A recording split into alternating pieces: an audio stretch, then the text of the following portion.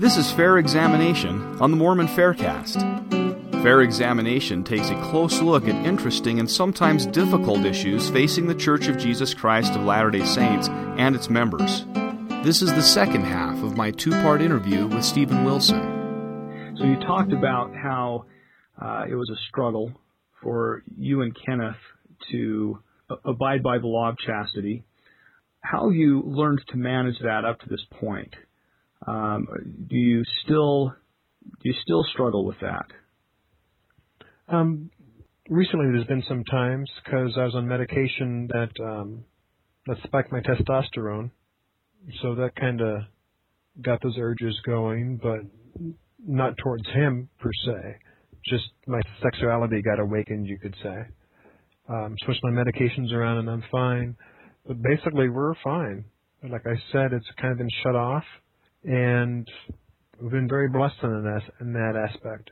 And so, as we're speaking today, would you say that you still experience same-sex attraction? I would say no. Okay. And if so, maybe 0.5%. I mean, I don't know if I can gauge it. No. I don't lust after men like I used to. I don't see them in a sexual way whatsoever. I just see them as sons or daughters of God. No labels whatsoever. Do you experience attraction toward members of the opposite sex? Yes. Not sexually, I just recognize their beauty. Okay. Is that different than the way in which you recognize beauty in men? Well, before, most definitely. Before, I just recognized more of the more lustful sexual with men. But now it's the same with men and women. I recognize their true potential as children of God. And I don't want to devalue or demoralize any of that. To me, they're beautiful people. Beautiful children of God. I've heard some homosexual men express themselves to the extent of that it would be revolting to them, the idea of marrying a woman. It's not something that they could imagine. Mm-hmm. At this point, is that something you could imagine for yourself? Almost definitely, and I hope so. I mean, I don't say this. I mean, yeah, I've had sexual relations with women. I have no problem. I guess, some of our listeners may be asking themselves whether you would have considered yourself bisexual, or did you consider yourself homosexual? Before I really experimented in the homosexual lifestyle, I only had sex with women twice. So call that what you will. I don't know how many episodes of an activity you need to be labeled. I mean, I don't believe in labels anyway. I think this is my own personal opinion, due to my molestation earlier in life and just the abundance of attention from men, it was easier for me to get what I wanted that way. Okay. Now, you mentioned to me before we began recording this episode that you had experienced an episode of molestation. Mm-hmm. So our listeners wouldn't be familiar with what you're referring to there. Are you comfortable explaining what happened there and how that affected your sexuality? I'm not going into great detail, but I was sexually molested by various men through, I'd say, roughly around 7 or 8 until I was probably 12 or 13. And it definitely skewed my outlook on life. Sexually, that is. In what way? Just to receive pleasure. I thought it was more only gain toward men.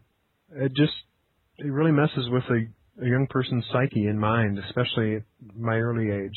And you always think, well, I'm not going to say you always, but at least I'm speaking from my perspective, that I was the victim, that I caused all this. And the people that molested me are sneaky, whats, and they use any and all to play upon your weaknesses. So obviously they wouldn't come upon you because they know, it's very predatory. And I was very sensitive, very emotional in nature, kind of shy. And I came from a home that didn't have very much communication there's a lot of love, like behind the scenes. I had no doubt my family and my brothers and I never doubted the love we had for each other, but it was really never really shown or given that much. So when I received any type of an affection, whether that be sexual or just praise, I absorbed it and went after it. I knew nothing. It felt so good to me. If you were to describe your theory as to how it is you became identified as same-sexually attracted, what factors would you point to? My personal belief,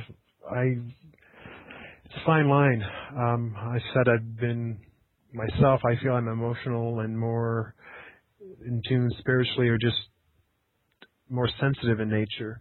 But also, I didn't have a father figure for the first couple of years of my life because my father was in the Navy.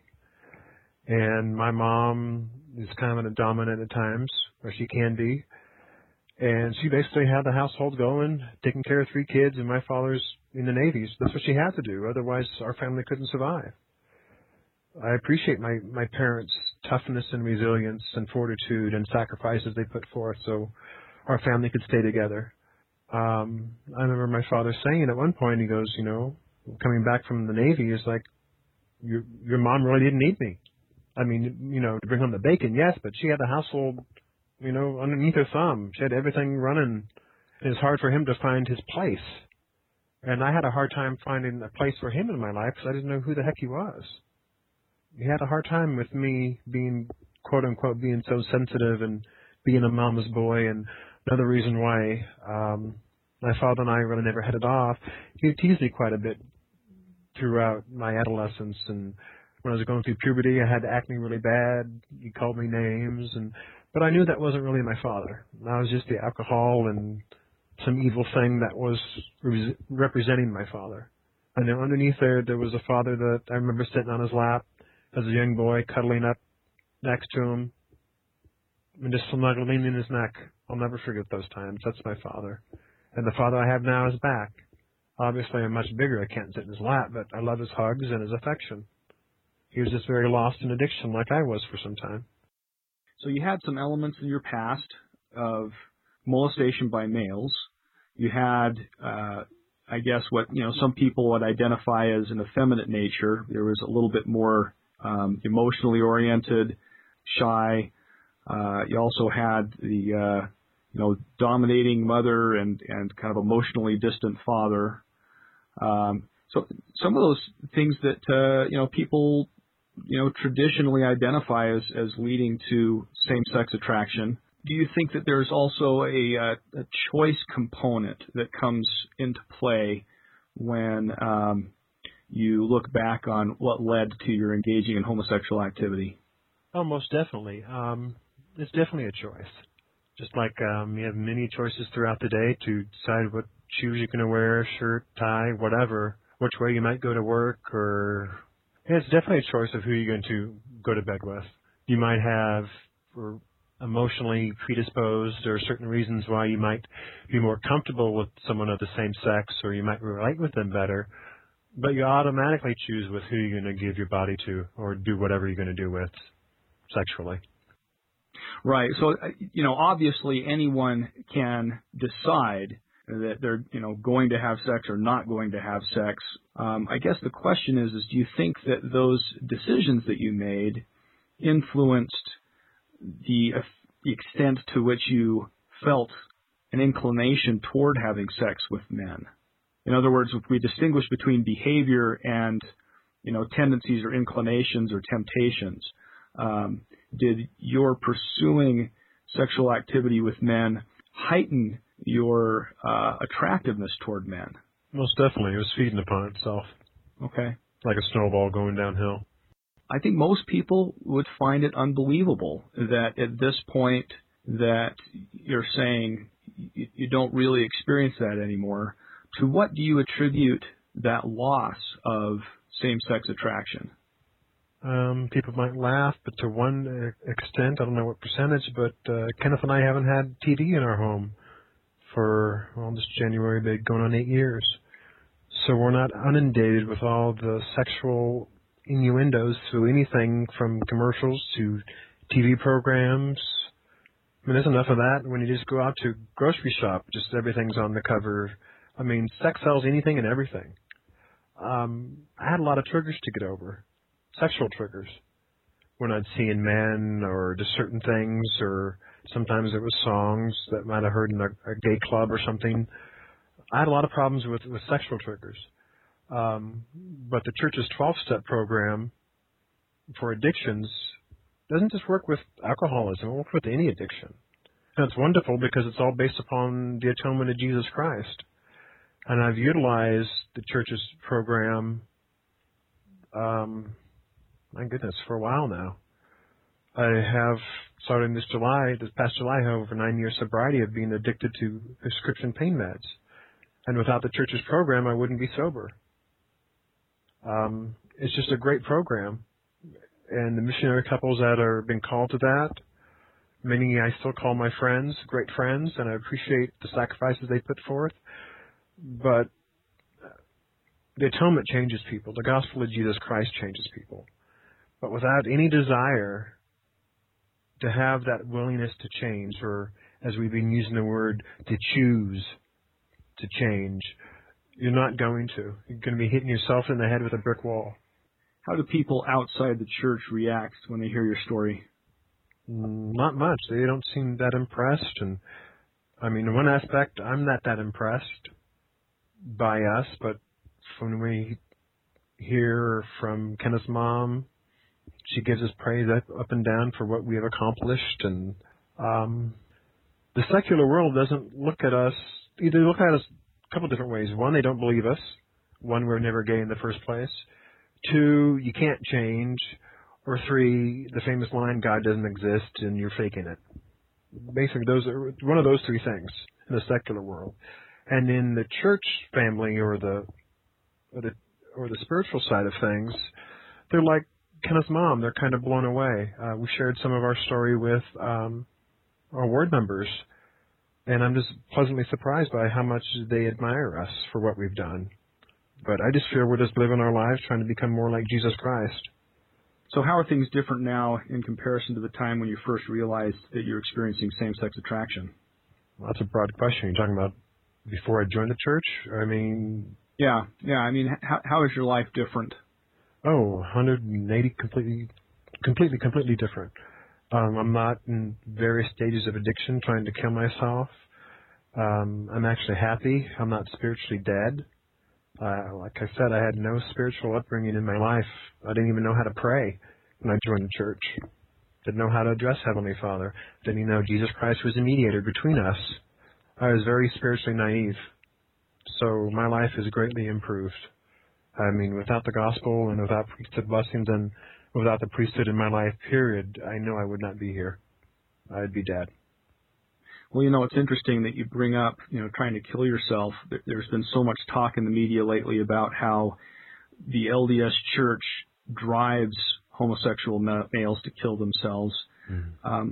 What's your take on that? Do you think that the teachings of the church and the pressures that are exerted on us to live the laws of the gospel are driving homosexual males to kill themselves? I can't speak on their behalf, nor would I want to say what's in their hearts and minds. But from what I've sensed and read and talked to other people and what I read on North Star, yeah, there is a whole heck of a lot of pressure within the church body to live this perfect life. I guess there's extra pressures since you're carrying around this same-sex attraction with you. I joined the church when I was 31. That's 13 years ago. So I'm 44, and so I didn't have these pressures of, I don't know if I could get this under wraps before I go on a mission, or I hope I don't act out, or a lot of pressures. And also, 30 years ago, or if I was born in the church, the thought processes about homosexuality and all that other stuff is different, and how they treated it.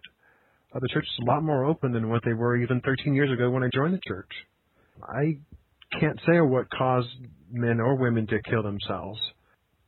I was trying to kill myself with drugs due to my addictions because I had no self-love.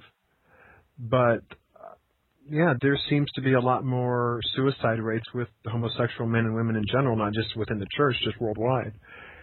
It needs to be addressed, but I think just with the church's history and when, quote-unquote, Christianity's history, that homosexuality is wrong, which if you understand the true doctrine never changes. The morals and norms that society does. You're either going to agree with it or you don't. There's no gray area.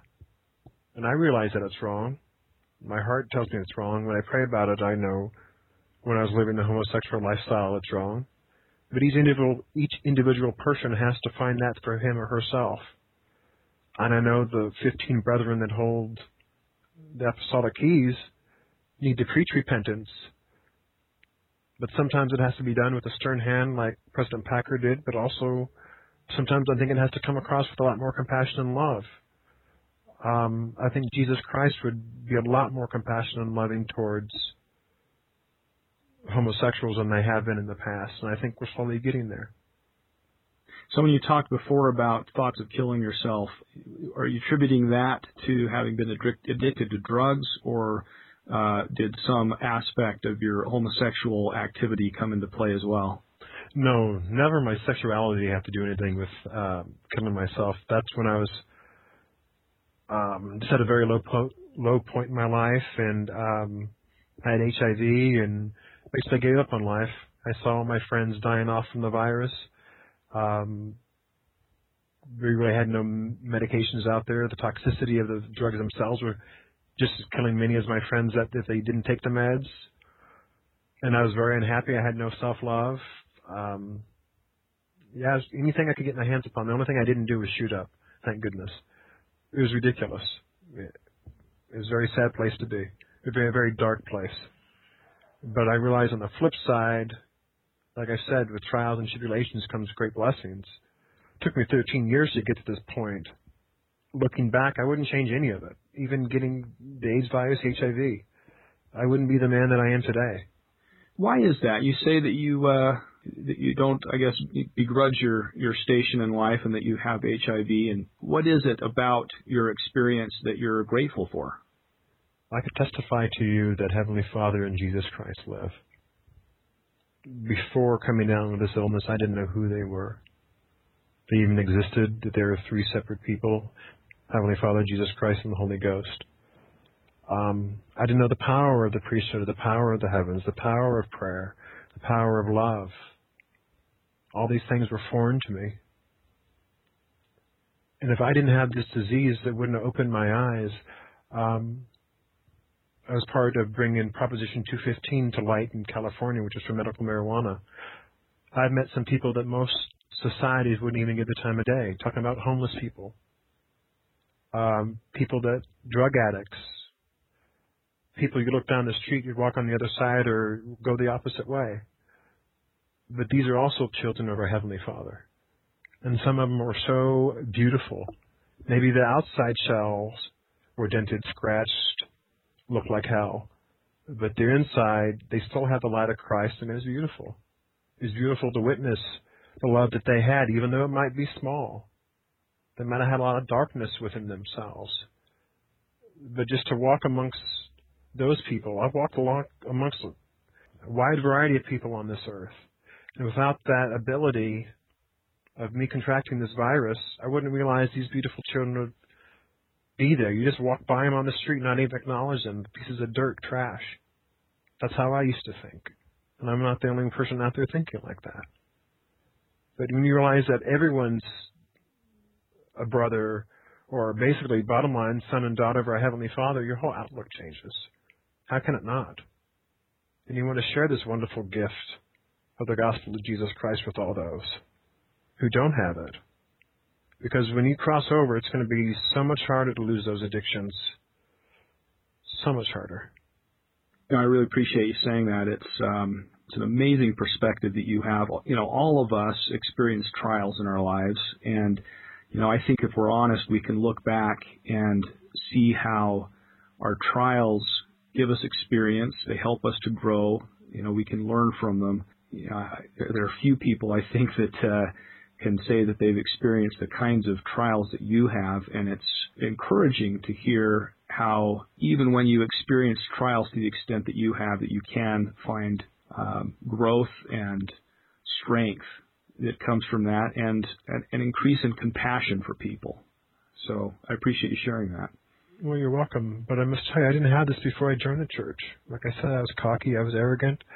Before I joined the church, I felt like I was climbing the ladder, but finding that I was leaning on the wrong side of the wall to get to my goals or purpose in life. I never had the focus that I do now. So do you feel like the church helped you to understand the purpose of your trials and to grow from them? Most definitely. Most definitely. If not, I'd probably be a bitter man, probably be dead. Just out of anger eating me up, of why me, poor me, pity party me. But I'm the one that brought this upon myself. That's what a lot of people have to realize. You're responsible for your choices, and you're responsible for the actions of those choices. If you go around blaming and pointing fingers at everybody else except for looking at the person in the mirror, you're going to be lost a very long time. And that's where I was.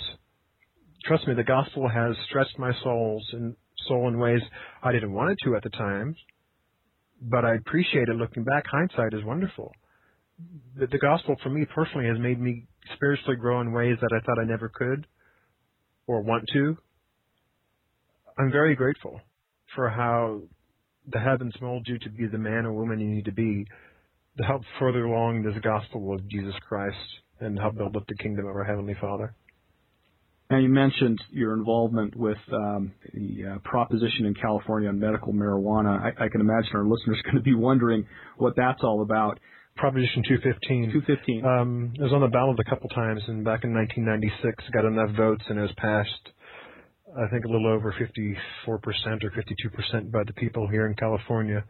And that was strictly to provide medical cannabis for people that needed the medical need for it, for cancer patients, AIDS patients, any type of disorder or medical condition that you had a note from a licensed doctor that he or she deemed necessary, felt that cannabis would bring positive results for your condition. I use it for my AIDS condition, for my peripheral neuropathy pain, also for weight gain. But now it's not what it used to be so many years ago. It's being abused. People are just abusing it in ways that are unbelievable. And so you have been using medical marijuana in order to treat some of the symptoms of the diseases you've had. Is that right? I have been. I'm tapering off. I will probably quit very, very soon in the future. Why is it you're tapering off? Number one, it's too darn expensive. I should say, number one, I was prompted by the heavens to be clean as possible, to have a clear mind, clear spirit, clear body. I mean, our body is a temple, so I need to not take as many drugs prescribed or whatever to have a clear mind and heart and soul, so I could do what I need to help move the gospel forward. And I really don't need it anymore.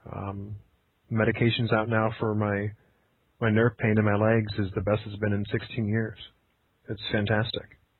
And so there are other medications that are helping fill that gap. Most definitely. Have your church leaders been aware that you've been taking medical marijuana? Yes, when we first joined the church, both Kenneth and I were very honest up front. Oh, they asked us questions. But yeah, we've always told them that was part of our medical regime, and since the church upholds the laws of the lands or the state or whatever, they had to abide by it. But we also don't abuse it, and we only use it for the purpose that it's intended, just to help our ailments, whatever they may be. That's never been an issue with respect to your temple worthiness? No. When I first joined the church, the stake president, we spoke with him, separately of course, but we talked about him. He wanted to know about our use, how often, what we did, the purpose. I think even about that time we even shared some literature. They had no problem with it, along with my bishop. And since that point, we never had to bring it up, since what's the point? It's already been approved, and there's no reason to bring it up every temple recommend. Well, I think that it's interesting that you mentioned how your stake president approached that, and church leaders have worked with you on that. Not only have you held a temple recommend, you have also been an ordinance worker in the temple. Is that right? Yes, I've worked the veil numerous times. So in many respects, it'd be safe to say that you have been as active as anyone in the church. How have members of the church reacted when they hear your story? I could tell you two different versions. When I first joined the church, there's still, I wouldn't use the word bigotry, but I guess you could say cautiousness. But some people there was bigotry. These people are no longer in our ward. Different various families I'm speaking of. But I remember a young mother would never let her children come around me because she heard quote-unquote rumors about my AIDS. Someone who was in the elders' quorum presidency at the time found out that I consumed cannabis or, vaporized cannabis, and he was not happy, didn't understand how come I could have a temple recommend and still go to church, take the sacrament, yada, yada, yada. He wasn't from California. I mean, I don't know if it has anything to do with it, but I've had some brick walls shoved in front of my face and very standoffish attitudes and some negative behavior when I first joined the church 13 years ago. But those people are no longer there. Now, fast forward to 2011, it's much better. People totally understand how the virus is contracted and all that. My bishop is keen. He knows not to put us around young children just because the fact of they're more likely to carry germs and catch colds and all that. Even though our viruses are in check, we're still susceptible to getting sicker faster than other people since our immune systems are weak. We really have no problems. I mean, I remember before people were a little leery holding us, giving their babies to hold, or that's nothing like it used to be. I think it's pretty much normal, unless a new couple or a new family comes in the ward and they hear rumors or don't take the time out to ask us directly. I mean, since I joined the church, I know the Mormons are known for gossip, and it's just one of those things, positive or negative, happens in our ward, our stake. It is what it is, but they shouldn't just blindly rely on gossip. I mean, if they want to know something about me, I feel my life is an open book. Ask me. There's a time and place to ask any and everything if you're adults.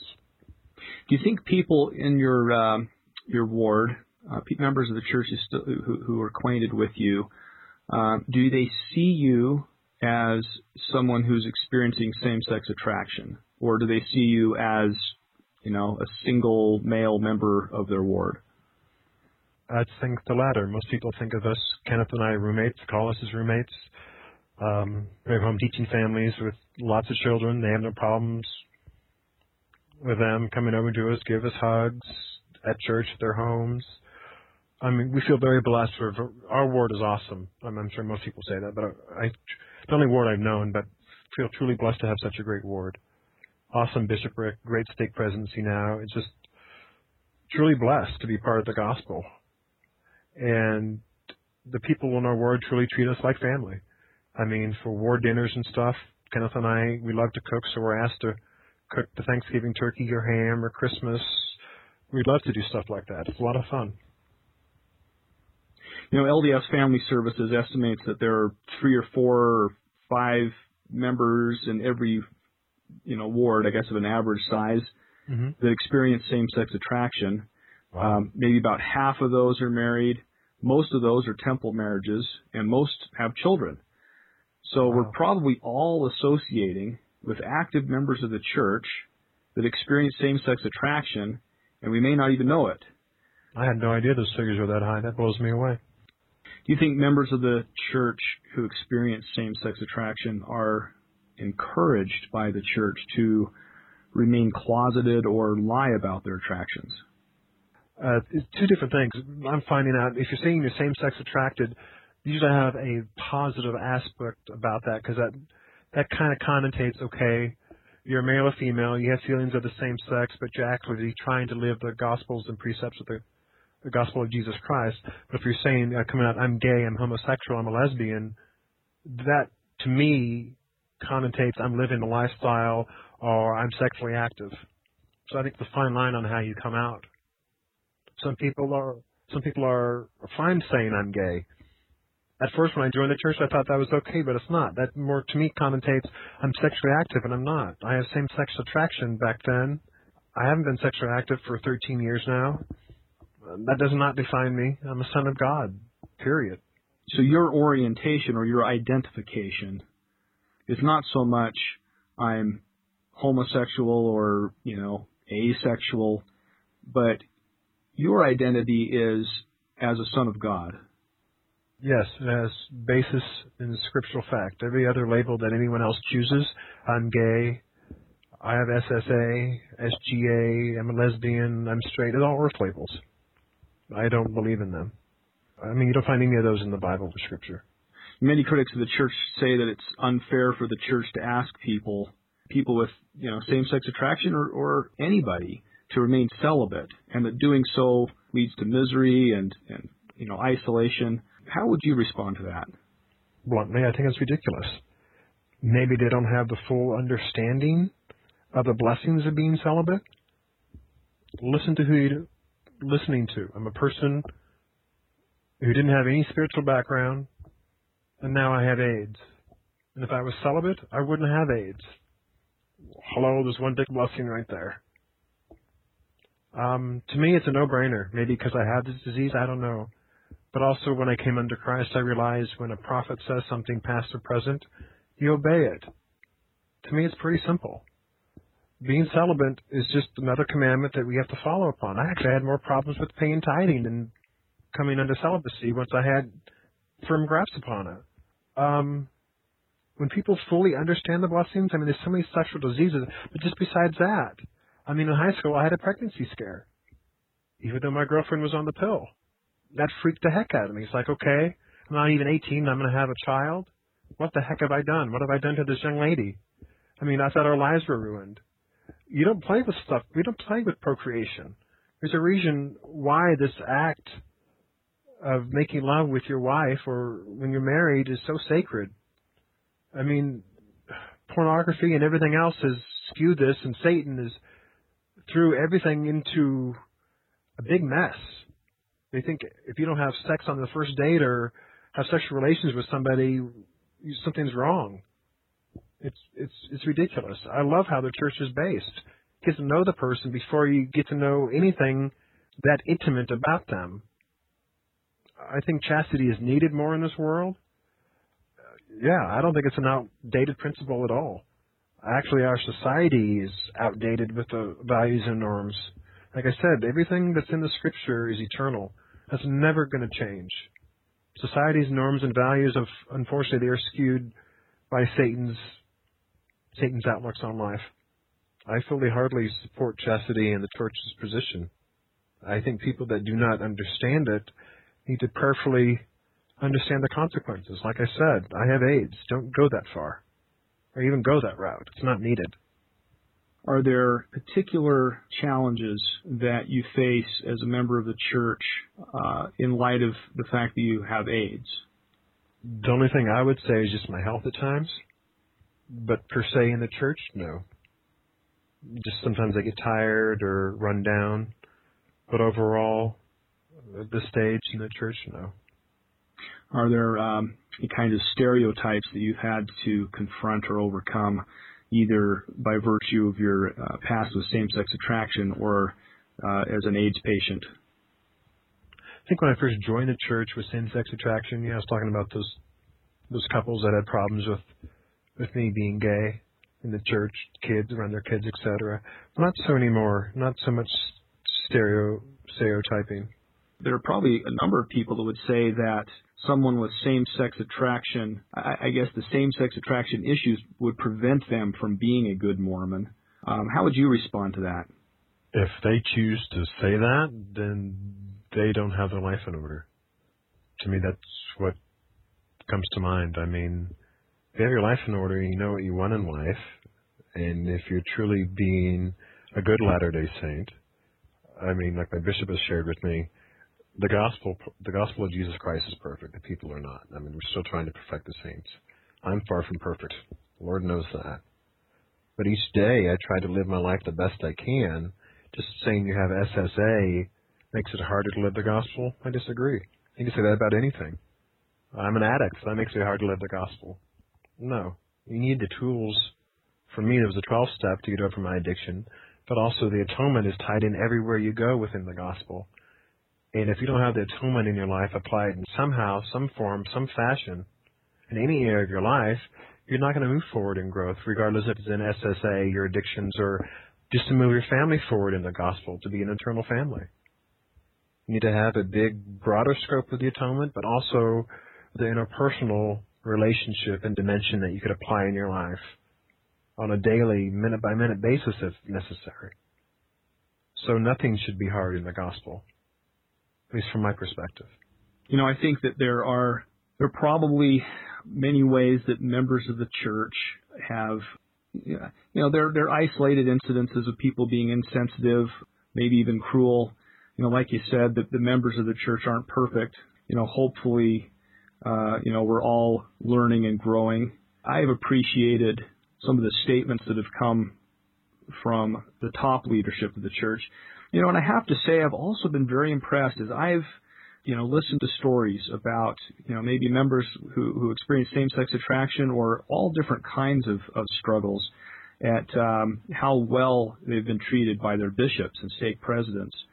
But as I've been researching these issues, it's been so interesting to me to see how, there's a public perception that the LDS Church does not treat people well who experience same-sex attraction, and then you compare that with statements from the leaders of the church. Elder Packer in 2000 in General Conference, let me just read you a quote from his talk he gave. It's entitled, "Ye are the Temple of God." He said, "We understand why some people feel we reject them. That is not true. We do not reject you only in moral behavior. We cannot reject you, for you are the sons and daughters of God. We will not reject you because we love you.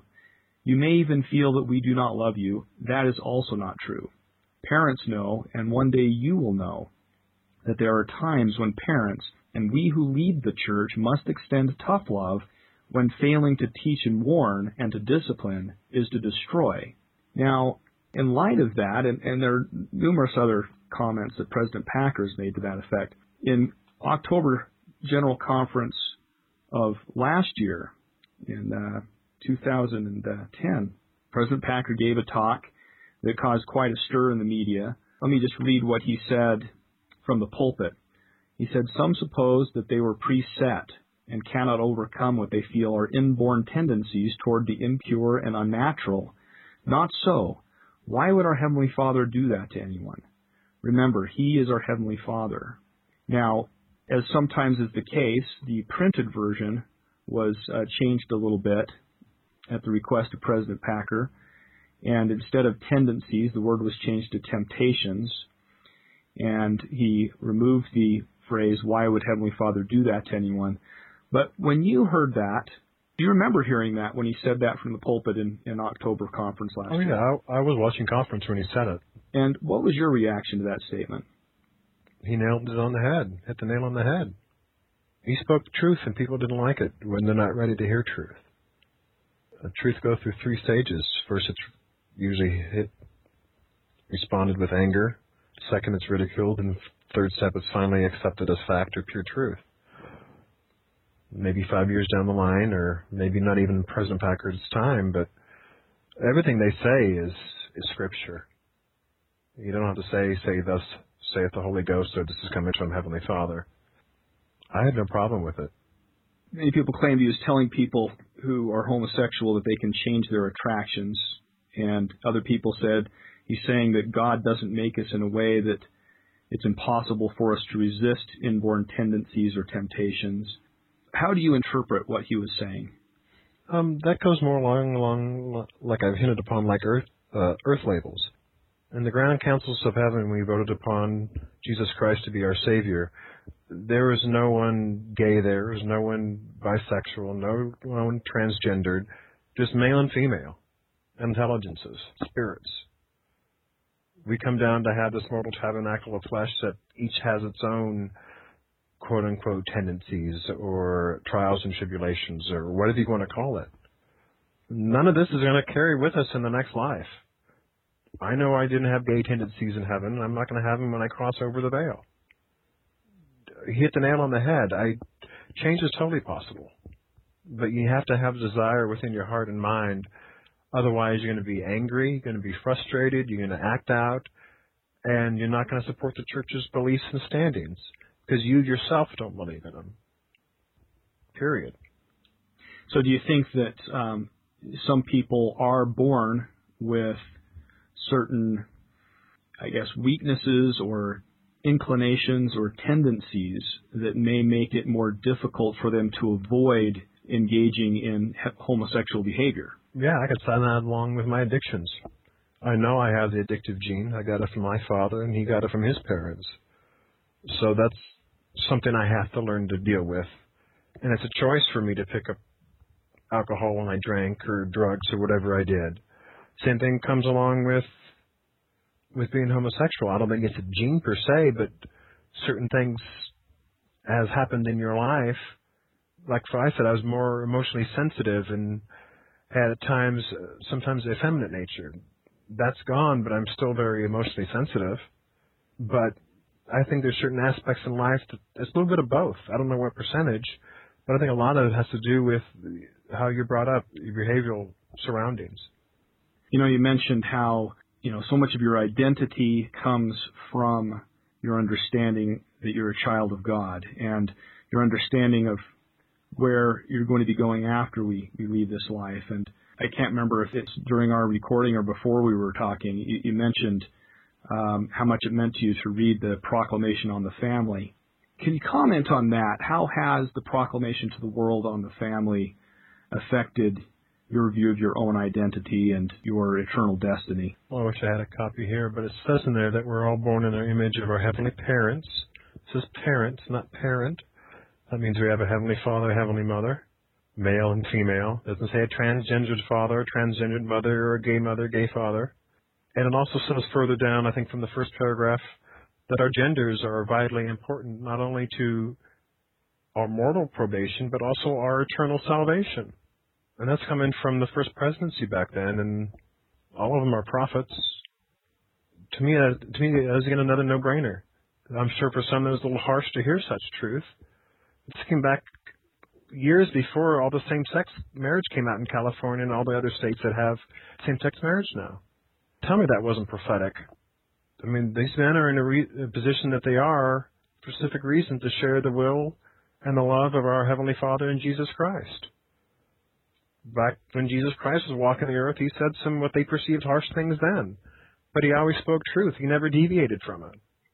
I see no difference, just 2,000 years plus in the future. We just have prophets now, except for Jesus Christ telling us how to live our life with commandments that fit into this time and era. You were living in California during the Proposition 8 debate. Yes. How did that affect your life to be, living there in the midst of living with another man with whom you had been sexually active in the past? How did that affect your life to be there during that time?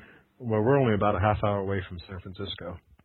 So basically, when Prop 8 came out, that further severed any ties that we had with that so-called friends of that lifestyle we had anymore.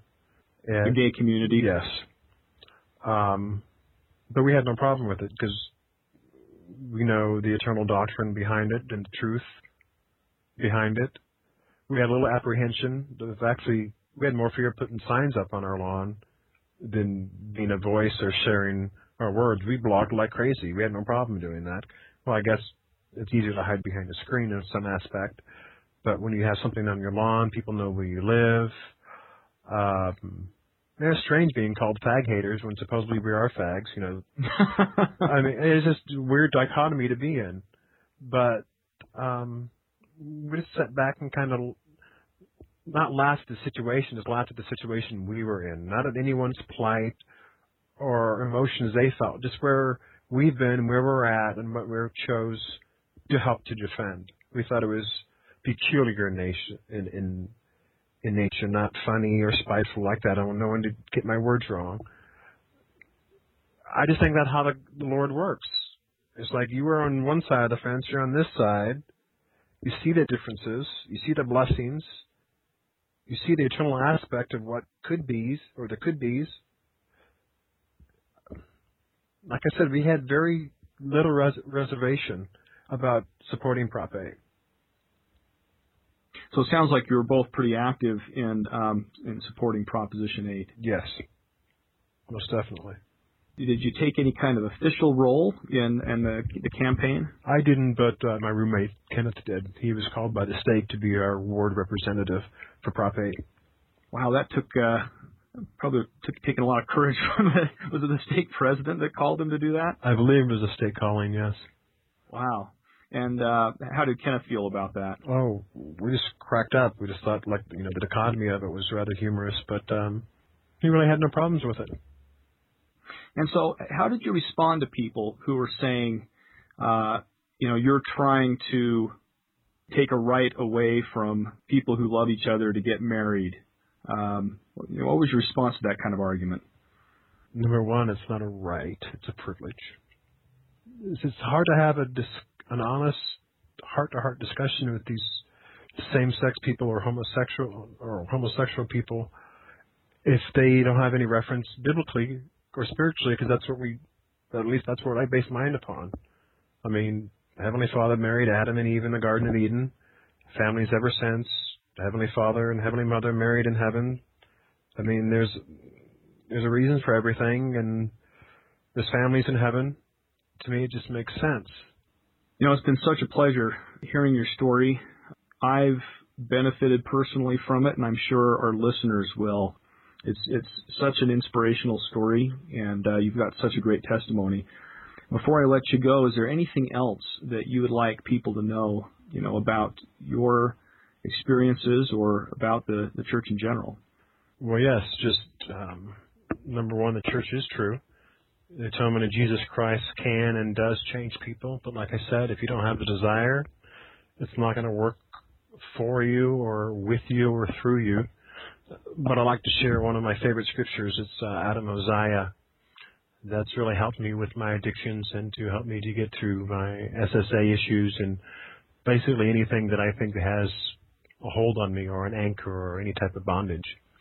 And it's found in Mosiah chapter 7, verse 33. And it says, "But if you will turn to the Lord with full purpose of heart and put your trust in Him and serve Him with all diligence of mind, and if you do this, He will, according to His own will and pleasure, deliver you out of bondage." And I testify that not only Heavenly Father, Jesus Christ, but also the Holy Ghost has testified these truths to me, that the only bondage that I put myself into now is self-imposed. Thank God that to the 12-step program of the church has helped me with my chemical addictions, also some with my SSA, but basically for me, it was a hard step that we discussed, basically turning our sexual lives over to Heavenly Father to have a more spiritual brotherhood type of love that I have for my roommate and brother Kenneth. I just want to know people out there, it's possible. It's not going to happen overnight. You're going to have very, very many tearful nights. Your heart's going to feel like it's been ripped from your chest, but when you get your heart back mended from the love, the unconditional love from Jesus Christ and Heavenly Father, it's going to be twice as big, twice as compassionate. You're going to love and see through eyes that you never thought were possible. And it's the way to go. It's the way to be. You'll be much happier than fighting the inner demons if you have any. And I'm just grateful for the gospel in my life. And I say this in the name of Jesus Christ. Amen. Amen. Thanks so much for joining us, Stephen. You're welcome. Thank you for having me. Questions or comments about this episode can be sent to podcast@fairlds.org or join the conversation at fairblog.org. Tell your friends about us and help increase the popularity of this podcast by subscribing in iTunes and by writing a review. Music for this episode was provided courtesy of Lawrence Green. The opinions expressed in this podcast are not necessarily the views of the Church of Jesus Christ of Latter-day Saints or of FAIR.